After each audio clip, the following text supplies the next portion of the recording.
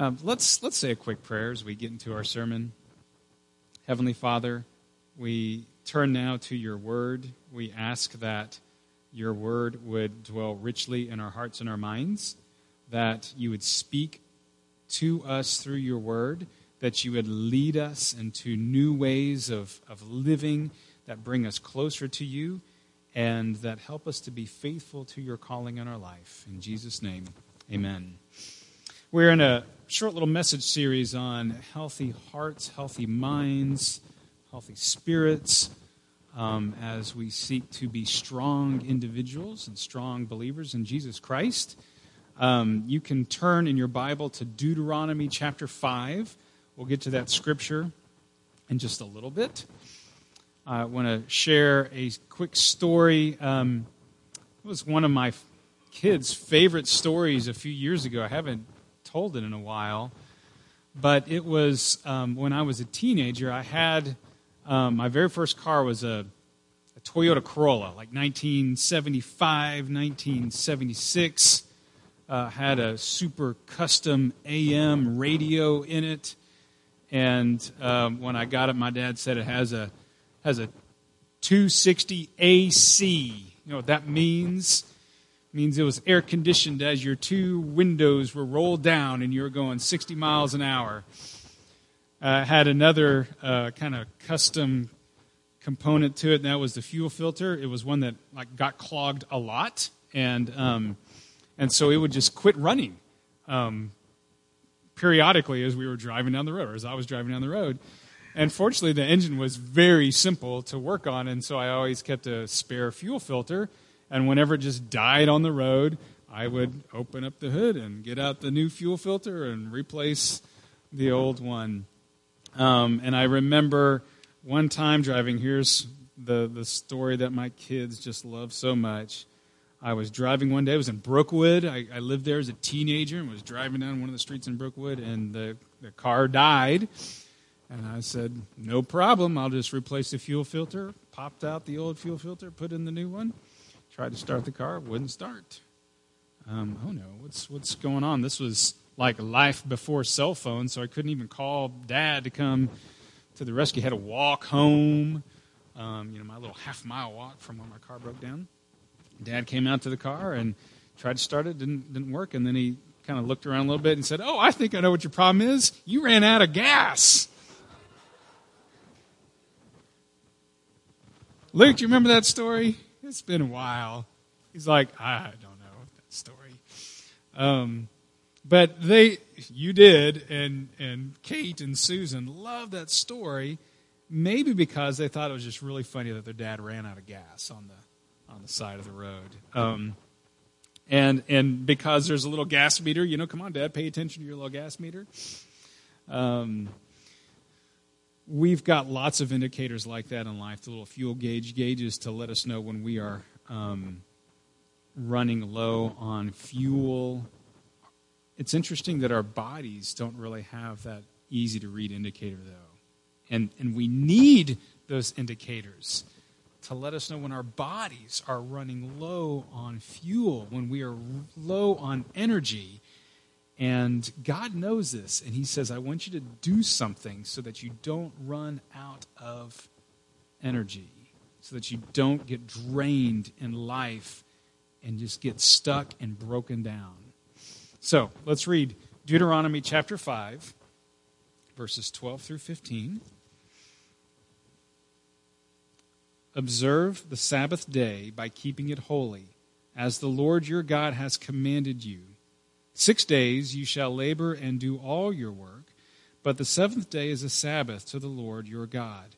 On it you shall not do any work, neither you, nor your son or daughter, nor your male or female servant, nor your ox, your donkey, or any of your animals, nor any foreigner residing in your towns, so that your male and female servants may rest, as you do.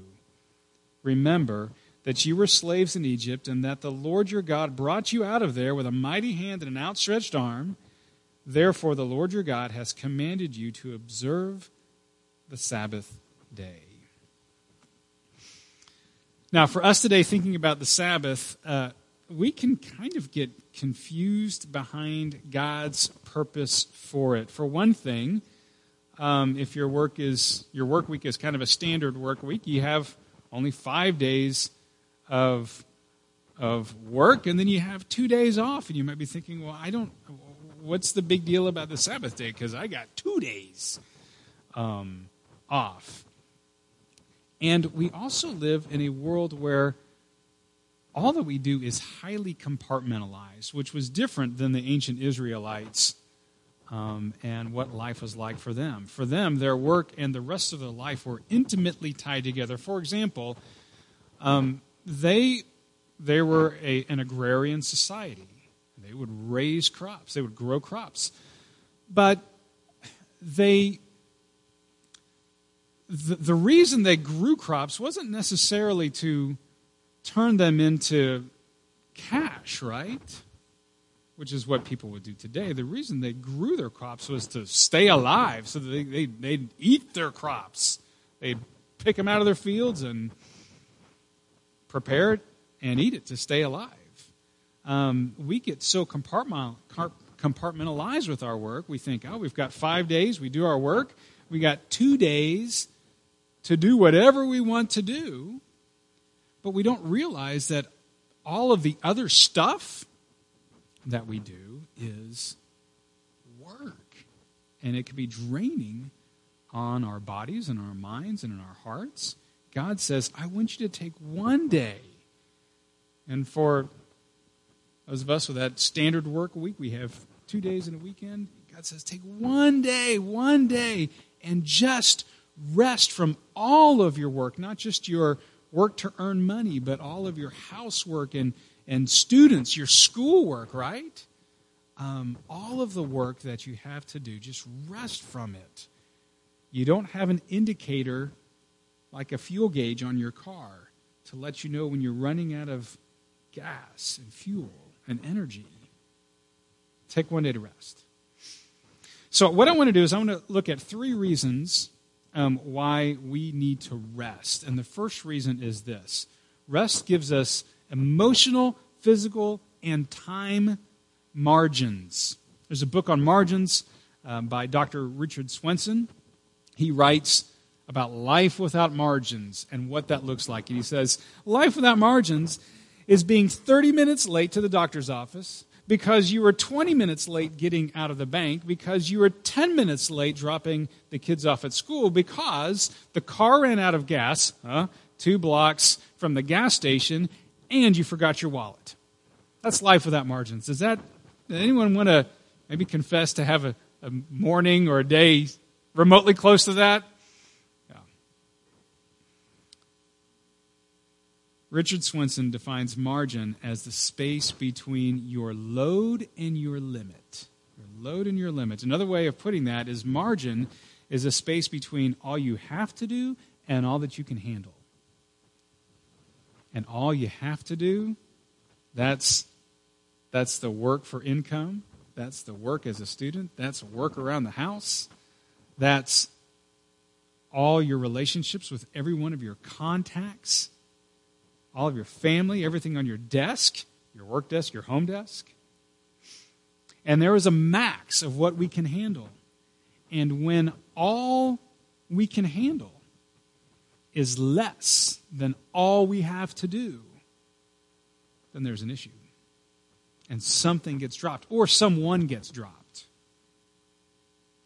Increasingly, we are in a hurried, stressed society. It's interesting, in the early 1900s, because of technological advancements that were making work in the office and in the factory more efficient, there were leading economists of the day that were predicting when 2-day work weeks would become commonplace, that the 5-day work week would become a 2-day work week because of all the efficiencies that people were having at the office. One of the world's leading economists said in the 1930s, he said this: when we reach the point when the world produces all the goods that it needs in 2 days, as it inevitably will, we must turn our attention to the great problems of what to do with all our leisure. Wouldn't that be an amazing problem to have? What are we going to do with all this leisure time? See, we've never gotten to that point, right? Where we're thinking, wow, what do we do with all this leisure time of ours? Rest builds in emotional and physical margins, as well as these time margins that we need. One of the interesting things about this fourth commandment is the length of it. We read this section from Deuteronomy, this telling of the Ten Commandments. And if you look at the other commandments, this by far is the longest one in there in terms of number of words describing it. Look at verse 14. On it you shall not do any work, neither you, very detailed, nor your son or your daughter, nor your male or your female servant, not even people, but your ox, your donkey, your animals, they shouldn't be doing work, nor any foreigner residing in your town, so that your male and female servants may rest, and that your animals may rest as you do. Why does God give that very detailed instruction about who and what must rest? Well, God wants the Israelites to know that your animals need it too. They need rest. Their physical bodies will break down just like yours without rest. So rest gives us time margins, but also gives us physical margins. Our bodies need rest. When the space between our load and our limit becomes paper thin, there will be a breaking point. And sometimes our bodies will give us forced rest because they break down. But also, rest gives us emotional margins. God commands the whole household to rest, right? Not just an individual Jewish person, but the whole household. And not just family members in the household, but servants in the household as well. So that people can, yes, rest their bodies, but also rest emotionally and have time for building relationships. I remember some time ago tuning into kind of a regular podcast I was listening to, a pastor out in California, and would listen to sermons on occasion. One time, just listen to the weekly podcast, and the senior pastor was announcing on the podcast where and he'd served this church for 15 years. He announced, I'm stepping down from my church, my position. And he said, in order to save my marriage. He didn't go into the issues on the podcast. He just says, I'm stepping down so I can save my marriage. And we know that's his story is not alone. It's not the sole story of that happening. Someone having to make a radical step, take a radical step to save a family. And rest gives us emotional margins so that we can maintain and build our very important relationships. So rest gives us the margins in life that we need. The second reason we need rest is rest is your test on your trust in God. Rest is your test. How much do you really trust God? Junior hires, why don't you go ahead and you can be dismissed for your junior high Bible study on rest and the Sabbath. When God led the Israelites out of slavery and into the wilderness, one of the issues was food supply.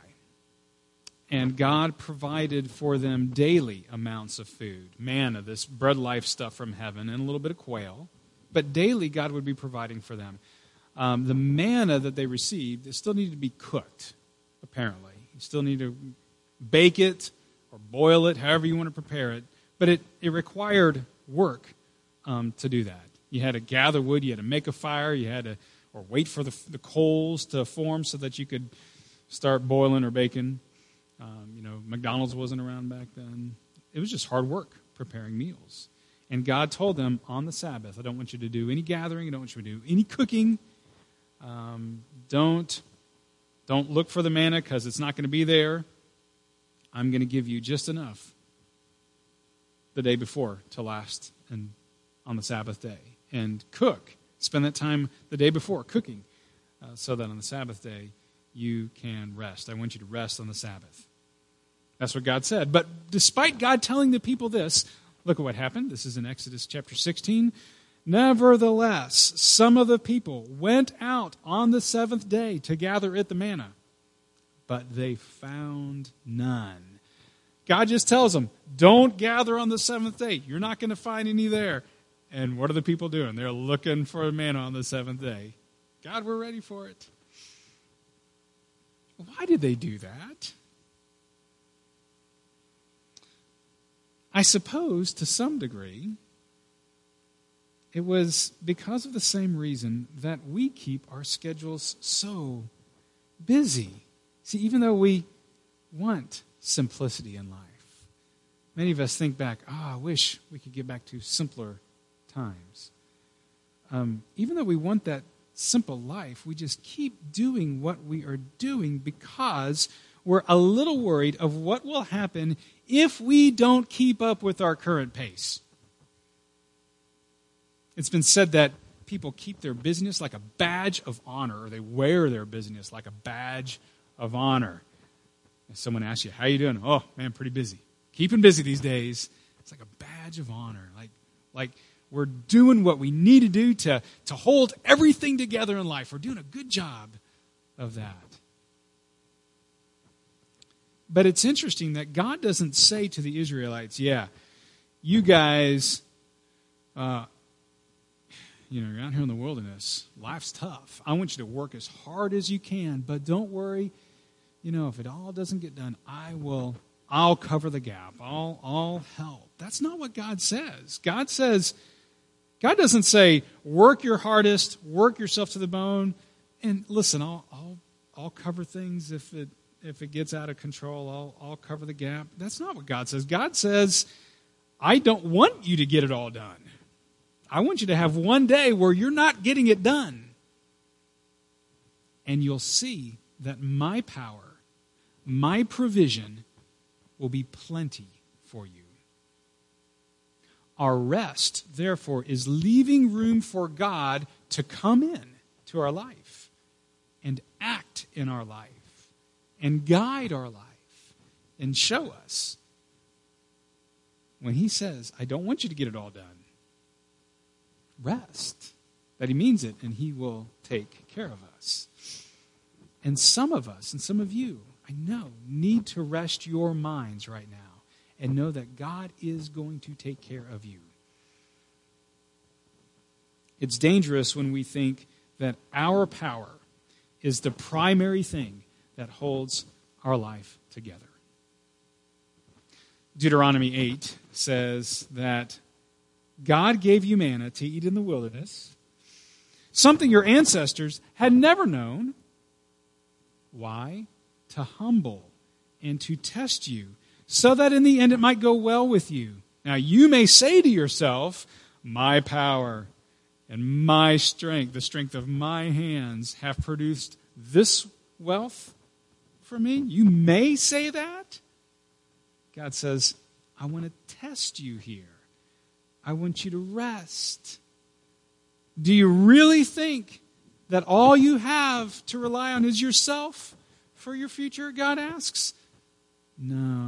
You can trust me. Why? Because the very next verse says, remember the Lord your God, for it is he who gives you the ability to do what? To produce wealth. And so God confirms his covenant, which he swore to your ancestors as it is today. So by resting one day a week, we are living out our faith that every good thing in our life comes from God. Even the ability to produce wealth. That's not from the power of our hands. That's from God's power, the ability for us to produce wealth. That comes from God. Our work comes from God. Our income from our work comes from God. So I thought of the statement here. We cannot create for ourselves more good than the good that God is going to give us. We cannot create for ourselves more good than the good that God is already going to give us and has given to us. We receive all of our goodness from God. When we try to create for ourselves more good than the good that God is going to give us, it won't be good. There will be a breakdown. God says, I will provide all the goodness you need. And this will happen with you taking a day for rest. So our rest is our test that we really trust God. And then third reason why we need to rest is this. Rest reminds us we are more than producers. We are more than producers. Without rest, we struggle with knowing what it really means to be a human being. It's so easy to make our life all about producing and what we produce. Look at verse 15. Remember that you were slaves in Egypt, and that the Lord your God brought you out of there with a mighty hand and an outstretched arm. Why does God ask the Israelites to remember to when they were slaves in Egypt? I want you to think about what life was like for the Israelites when they were slaves. I mean, it was constant work, right? No break, no day off. Sun up to sundown, they were working. They were producing for the Egyptians. Year after year, they were taught that they were a commodity. Their sole purpose was to be producers. That's what God was asking them to remember. Remember that. Because God was going to be leading the Israelites into a new way of life. It was going to be radically different because he was going to free them from their slavery in Egypt. So they went from where rest was completely unheard of to where the possibilities were a little more open, right?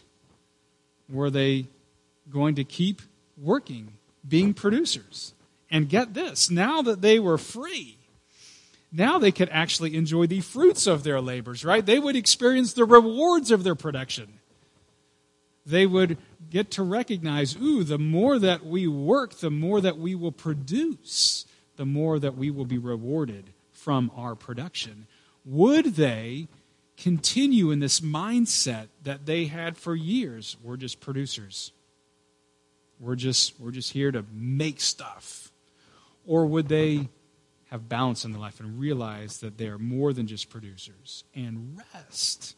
God says, I'm going to show you that you're more than just producers. And the way I'm going to show you that is I want you to rest. I do not want you to build your life around being a producer. So we need to rest to remind ourselves that we are first and foremost not producers. We're so used to, got my job, need to produce, I need to produce income. I need to earn a paycheck. But being a human being is so much more than that, isn't it? We were made for more. And that's what Jesus shows us. We're made for more. You see, we don't have the same problem that the Israelites did, where we weren't slaves in Egypt. And they had to have this mental mind shift from producers to, wow, we're free people, and we can enjoy what we produce, but not be identified solely by what we produce. We were not slaves in Egypt, but we were slaves to sin. And Jesus frees us from our sins. Jesus brings us true rest, in other words. Look at this from Colossians chapter 2, verses 16 and 17.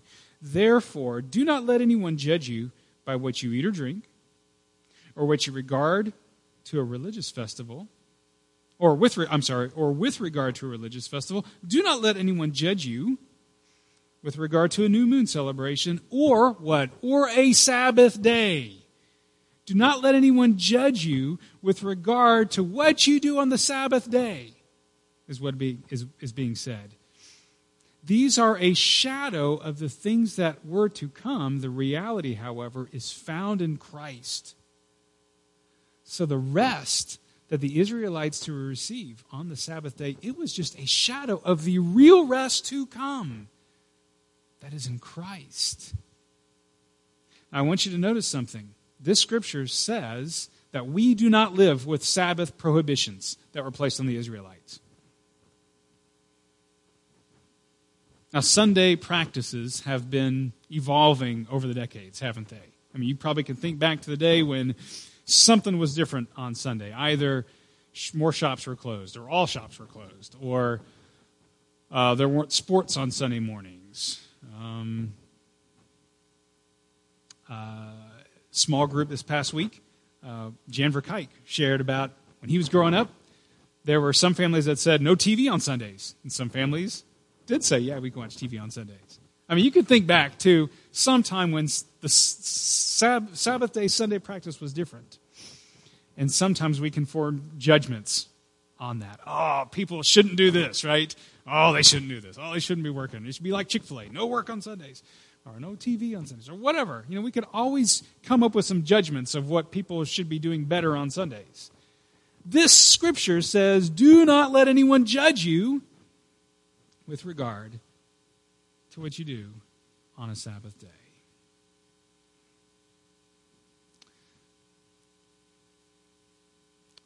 But does that mean that the Sabbath day, Sunday, it's just a free-for-all? Just kind of, well, you make it up? Is that what it means? Do whatever you want? Not really. Not really. You see, there's this true rest that is promised to us, and it's in Jesus Christ. And if you want that real rest, you know, the rest from a nap, it's just a shadow of this real rest that's promised in Jesus Christ. And if you want that real rest, we find it as we live out our relationship with Christ. And if you're not prioritizing your relationship with Christ, by spending time with Him, by reading the Scriptures, by worshiping, worship service, by prayer. If you're not prioritizing your relationship with Jesus Christ, you are missing out on real rest.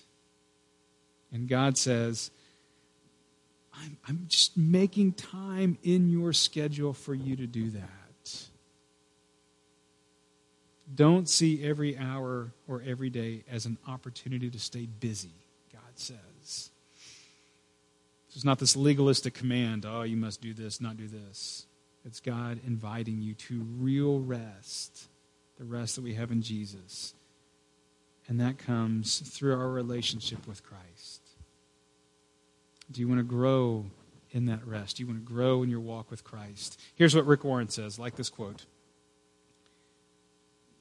He says, for many people, the barrier to spiritual growth is not lack of commitment, but overcommitment to the wrong things. Do you need to create more margin in your life so that your life with Christ isn't edged out?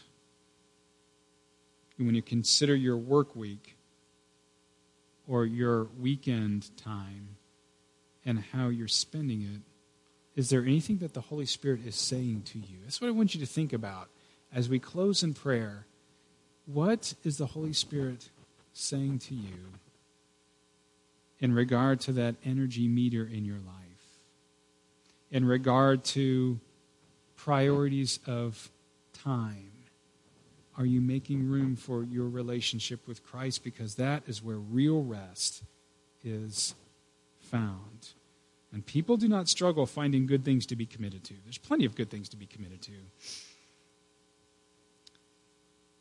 But we can become overcommitted to the wrong things if we are not putting our number one commitment in our walk with Jesus Christ.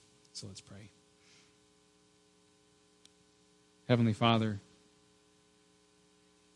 we ask that we would hear your word, hear this, one of the 10 Commandments, not as this legalistic rule to follow, but rather this life-giving practice of making time so that we can walk with you and focus on you and listen to you, so that we can trust you as well. And we know, Lord, the value of getting things done. And we know that you are a faithful God. You covenant with us, your people, and you say, I will take care of you. Help us to rest in your provision for our life so that we can make space, margins, time to spend with you. Hear us as we pray, Lord. Speak to our hearts and help us to obey in faith. In Christ's name we pray. Amen.